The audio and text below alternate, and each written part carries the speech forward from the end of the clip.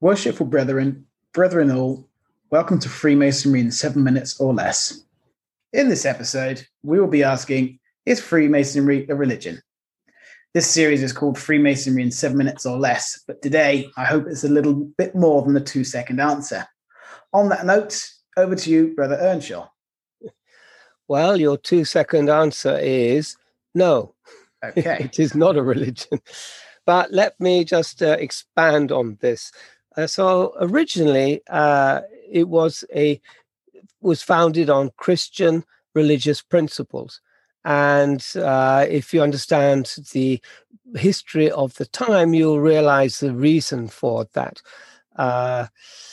It would be very difficult to do otherwise. I mean, setting up an esoteric society would have been closed down very quickly by the authorities. So just to expand on this, now a belief in a God or a supreme being is the requisite to join the society. And the second is a belief in immortality. And so these two things sound like religion, but we don't treat it as a religion.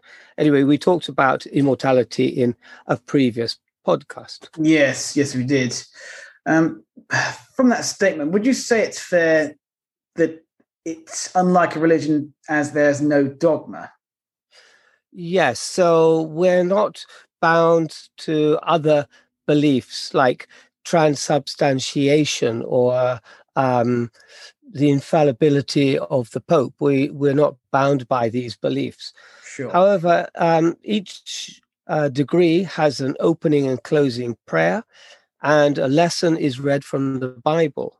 The Bible, because it has Christian overtones, we now often call it the volume of sacred law, and therefore we can put other sacred documents, for example, the Tao Te Ching or the Vedas for Indian belief, also the Quran.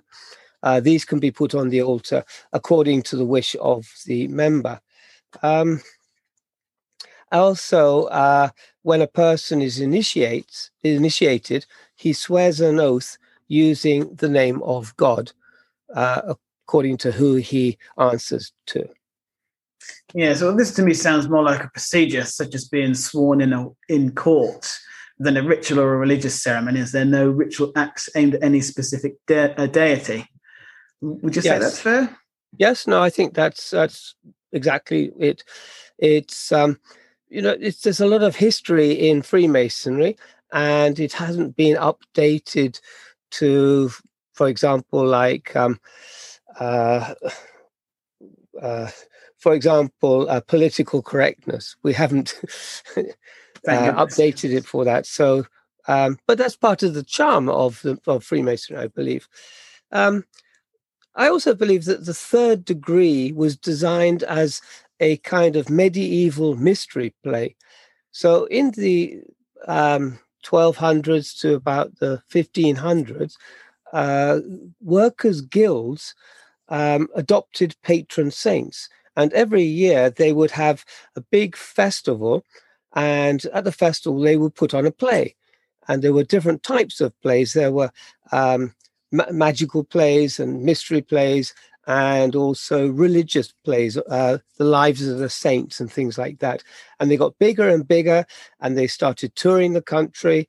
And sometimes the performances would last over a week and have 300 actors coming on and off stage. Okay. And there would be a lot of partying, and it was a time for relaxation, and often done in autumn after the harvest had been brought in.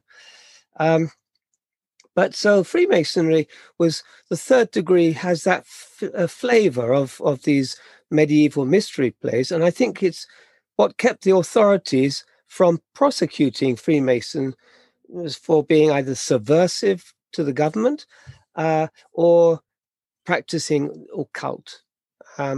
Also, there's the threat from Jacobites and the Inquisition to be taken to hand. Secondly, the ritual of Freemasonry is non-denominational. So from the beginning, Catholics were as welcome as Protestants to become members, and this was very. Let's see, what's the word I'm looking for? Advanced for the time. It was very because at the time Catholics were frowned upon in England, and there was a lot of prejudice against Catholics. They weren't allowed to hold offices in government. They weren't allowed to hold military positions as officers. There was a lot of discrimination against them. But in Lodge, they were equal. Yes, I suppose you could see that as extremely progressive for the times. That's the word, progressive. Two Christian denominations being joined in a single institution. Fascinating. Yes. So what happened is then from the 1700s to come into the 1800s, the Victorian times, and Freemasonry spread into into the colonies, like India and Africa and also the West Indies. And we can see this from the writing of people like Rudyard Kipling, who was a Freemason, and he writes about Freemasonry in India. In India, particularly, Freemasonry grew very fast.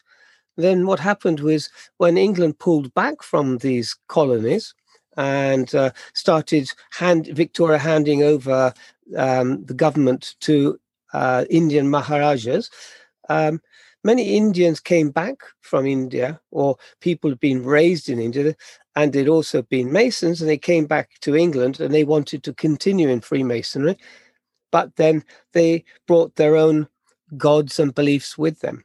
And so over time, the Christianity of the ritual was toned down, and now it became a universal brotherhood of man. On the topic of Rudyard Kipling and the spread of Freemasonry in India, if anybody's looking for a really good lockdown film, I highly recommend The Man Who Would Be King, starring Sean Connery and Michael Caine. It's two British Army officers who are also Freemasons on an adventure in a fictional land close to Afghanistan, and they're confused by the locals with ancestors of Alexander the Great, briefly ending up as divine rulers of the kingdom before meeting an untimely end. It's well worth a watch, and if you are a Mason, you'll certainly see a lot of signposts and things in there. And I think it might actually be the most plagiarized film in Hollywood history. If you ever look at certain scenes and certain motifs, they do repeat in a lot of later productions. It's quite interesting, and it's worth a watch. Great. So then the final point is, we mentioned briefly previously, but the idea of immortality, and everybody in different religions have a different concept of what immortality is. So around 1920, Roscoe Pound, who was the dean of Harvard Law School, he wrote that he recommended a belief in immortality be replaced with a belief in the persistence of personality. So he was trying to incorporate religious syncretism. And he added, so that the doctrine of the transmigration and ultimate nirvana would meet Masonic requirements. Well, over time, this wasn't adopted, and a belief in immortality is still one of the landmarks of the craft. Another point is that over the years, many leading Christians have been Freemasons, and they were attracted to the craft because it kind of gives another dimension to their life, not just fraternity, but also the charity that we get involved in.